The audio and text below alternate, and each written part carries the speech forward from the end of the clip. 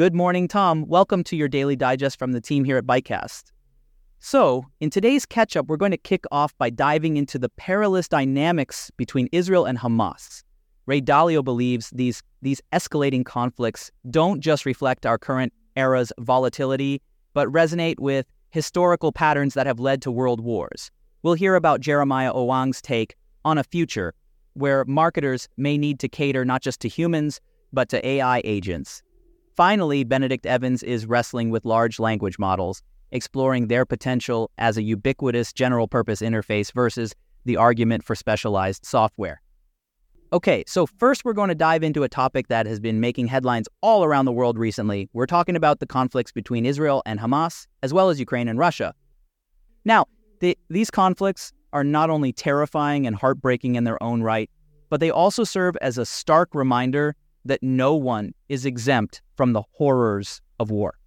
It's a chilling thought that any one of us could find ourselves caught in the crossfire of such violence. What's particularly concerning is that while Israel, Hamas, Ukraine, and Russia are engaged in these hot wars, the major world powers like the United States and China are teetering on the edge of a potential conflict themselves. It's a critical moment, folks. We're about to find out whether this Israel-Hamas war will spread and how far it will go. And in the long run, we'll see whether the major powers will be forces for peace or if they'll get involved and push us over the brink. Now, as we witness these horrific and tragic images unfolding, it's crucial that we hope for restraint. But unfortunately, the reality is that the civilian casualties we're witnessing now and may continue to witness as this war escalates could very well lead to new conflicts in different parts of the world. Violence against Jewish and Muslim populations in various countries is a real possibility. In Ray's opinion, this war has a high risk of sparking several other conflicts in different places with harmful effects that extend far beyond Israel and Gaza. And that's why I believe the odds of transitioning from contained conflicts to a full-blown world war have increased from about 35% to about 50% over the past 2 years. So let's take a step back and look at how these things usually unfold. History has shown us that conflicts between countries tend to follow a pattern. And based on this pattern, as well as a logical assessment of the current situation, it's clear that these two wars, the Israel-Hamas war and the Russia-Ukraine war, have crossed the line from contained pre-hot war conflicts to uncontained, brutal hot wars that will only end when one side is clearly defeated. And unfortunately, these types of wars are more likely to spread than to subside. We must understand that these hot wars are not isolated incidents. They're part of a bigger picture, part of the ongoing great power conflicts that are shaping the New World Order. And they will have significant consequences for countries that are allies and enemies of the parties involved. For example, the United States is currently fighting proxy wars in Europe and the Middle East while preparing for the possibility of war in East Asia. And as these wars spread, the costs will only increase. Now, the one silver lining here is that we haven't yet reached the point of no return when it comes to a world war between the major powers, the U.S. and China. We're still in a precarious position where the choice between crossing that line into a brutal war or stepping back is still possible. But let me tell you, wars never go as expected. They're always more brutal than anticipated, and even those who were initially in favor of them end up regretting their decision. That's why it's crucial for the leaders of these major powers to exercise restraint and step back from the brink. Yes, they must prepare themselves to fight if necessary, but they must also recognize the high costs and risks involved in getting fully drawn into these brutal wars. This is how local conflicts can escalate into world wars. Now, let's not forget the other big forces at play here. We have the economic force, the political conflicts within countries, the geopolitical conflicts between nations, the force of nature with climate change and pandemics, and the force of humanity's inventiveness, particularly in the realm of technology. All of these forces interact and shape the global balance of power. And understanding how countries align themselves in these conflicts is crucial to understanding what's likely to come. But let's be clear. Once we cross that line into hot wars, reason and compromise tend to go out the window. It becomes a matter of picking sides and fighting until one side is victorious. And it's increasingly likely that we'll all have to make that choice. This will also impact where people choose to live. Now, let's shift gears a bit and talk about what can be done to improve the situation. In a previous episode, I discussed the internal conflicts in the United States and suggested the importance of strong bipartisan leadership to bring about much-needed reforms. Similarly, in the international arena, the pipe dream, which may not be attainable, is for world leaders to recognize that hot wars are the worst possible outcome. Instead, they should work together to create a path and processes for minimizing the chances of a hot war breaking out. But let's focus on a more attainable goal. The stretch goal would be for the US and China to come together and broker peace in Ukraine. While it may seem unlikely, conditions are ripe for this to happen.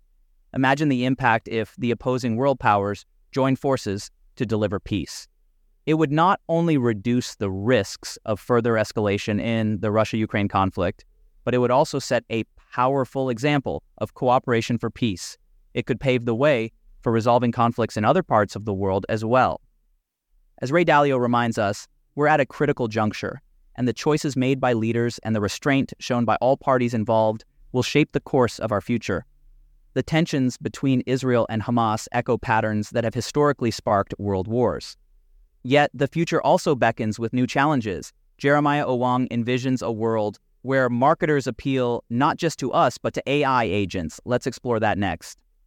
So, let's start with a big name, Bill Gates. According to industry analyst Jeremiah Owang, Gates' vision of a personal AI is actually coming true. And this future is going to have a huge impact on marketers and creators. They'll need to move beyond optimizing traditional search engines and start optimizing AI. It's time to plan for disruption and develop new strategies.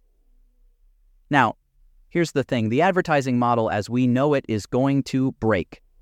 Getting people to go to your website and view it won't sustain anymore. Instead, AI agents and foundational models will capture the ad dollars. Advertisers will pay to get their messages included in generated responses. We might even see sponsored sentences in an AI emerge, or ads next to generated content. This means that marketers and creators need to think about how to be discovered beyond the search engine within the AI itself. It's a whole new ballgame. Now, let's talk about chatbots. As more and more consumers rely on automated tools to get information, web crawling may not be efficient enough anymore. Owang predicts that consumers will stay within GPT tools to access real-time info from the web. But here's the challenge. The data schemas are too varied. So how will chatbots get their data? Well, here's something counterintuitive. You actually want, no need, large language models, LLMs, to train on your data. If you're a journalist, you'd want your articles ingested by all the LLMs. That way, when people search for that information, you show up first. It's like an SEO strategy for AI. Marketers have been disrupted time and time again over the past couple of decades. They've had to work on influencing the influencers to boost SEO. But now AI is another influencer they have to cater to, and that means feeding them information. So companies may even reduce the central nature of their websites and offer an API instead. It's all about building an autonomous agent to influence another autonomous agent. Now, let's bring Bill Gates back into the picture. In an interview, Gates said that the first company to develop a personal agent to disrupt SEO would have a leg up on competitors. That's why Gates, along with other big names, invested in Inflection AI. They launched Pi, a personal intelligence chatbot that takes a more personal and emotional approach. EQ matters just as much as IQ. So, how does AI engine optimization differ from SEO? Well, it's not about waiting for a crawler to come to your website. It's about creating an API that feeds real-time information to foundational models. And eventually, users will ask AI questions before they ask Google search. That's why you need that real-time feed. Marketers will also want to train their own branded AI using their corporate API. This AI will interact with consumers and buyers, whether on a website or an app. It's all about embracing the possibilities and exploring the potential of AI. Many companies are already moving quickly to build their own LLMs. The future could see brands like Walmart or Macy's having their own LLMs. It's an exciting time for AI in marketing. So, as we stand on the brink of this seismic shift, the call to action for marketers is clear. We must ready ourselves to not only influence human decision-making, but also shape AI behaviors. From Jeremiah Owang's world, where even AIs might become our target audience, we pivot. Up next, Benedict Evans grapples with the might of large language models. Are they the future interface for everything, or is there power in specialization? Let's unpack, or as Ben puts it, unbundle this. About a year ago, ChatGPT 3.5 made its debut, and since then, we've been trying to figure out just what it can do. There have been discussions about AGI, artificial general intelligence, semiconductor capabilities, model size, and running costs. But what really interests me is its practical use. How can we utilize a technology that claims to be capable of anything?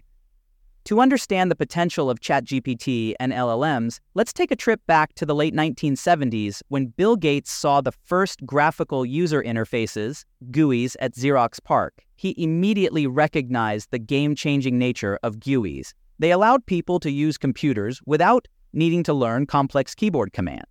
Instead, you could simply click on what you needed. However, there was still a limitation. Each tool or function had to be created by someone else. Buttons had to be made. LLMs, on the other hand, offer a whole new level of generalization. With LLMs, one piece of software could potentially become any tool you need. This is where LLMs come in. They solve this problem by offering the potential to not only ask anything, but also receive an answer to anything. LLMs, like all machine learning systems, turn a logic problem into a statistics problem. Instead of humans manually writing patterns for every possible question, LLMs are trained on vast amounts of text and data to recognize patterns on their own. This scalability allows LLMs to answer questions about anything in their training data. But it doesn't stop there. LLMs can function as reasoning engines.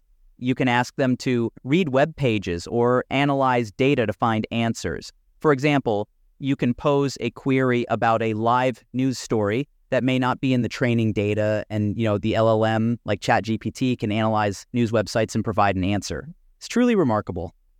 However, with this power comes two new challenges: a science problem and a product problem. Firstly, LLMs, being probabilistic models, don't provide a definitive right answer. They offer probable answers based on statistical patterns. So while an LLM like ChatGPT can give you information about someone's biography, it might not provide the exact answer you're looking for. It's important to remember that LLMs are not databases. Secondly, there's a product problem related to presenting and packaging uncertainty.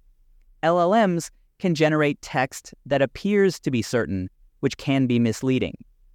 For instance, when using LLMs for web search, Google presents a list of search results, acknowledging the possibility of different answers.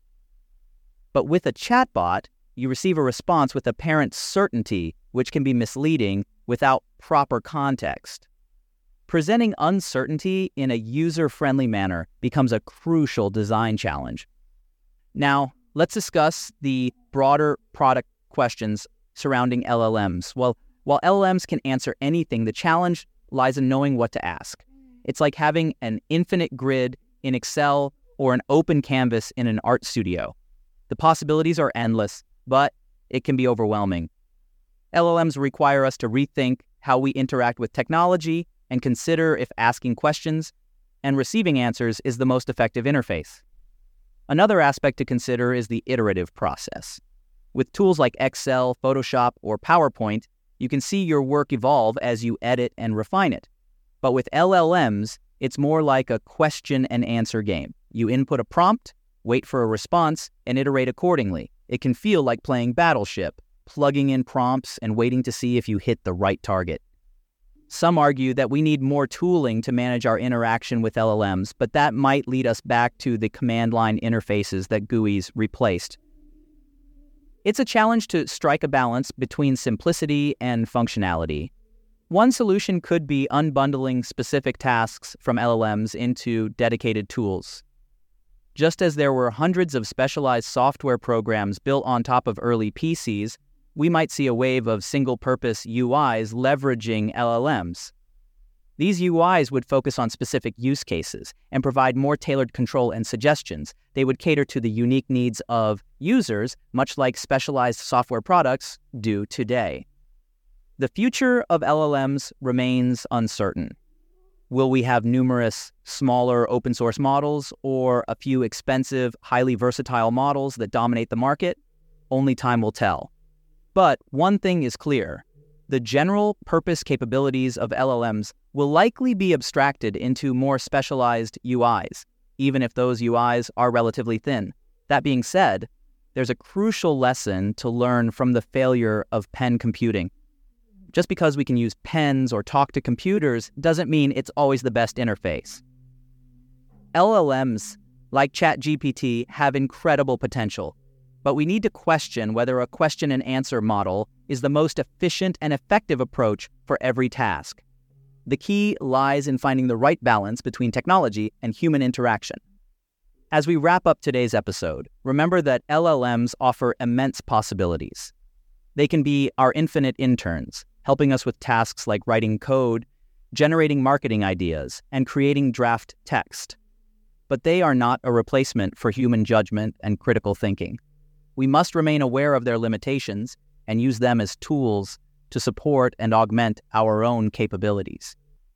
And there we have it, Tom. Another insightful episode of Bitecast comes to a close. From the global tensions echoing historical patterns, to the imaginative future where AI isn't just a tool, but also an audience, and finally, the dynamic landscape of large language models and their potential. We hope today's digest has given you food for thought and broadened your perspective. Remember, as technology evolves, so should our understanding and wisdom. Until next time, stay curious, keep questioning, and thank you for tuning into Bitecast. Signing off, stay informed and inspired.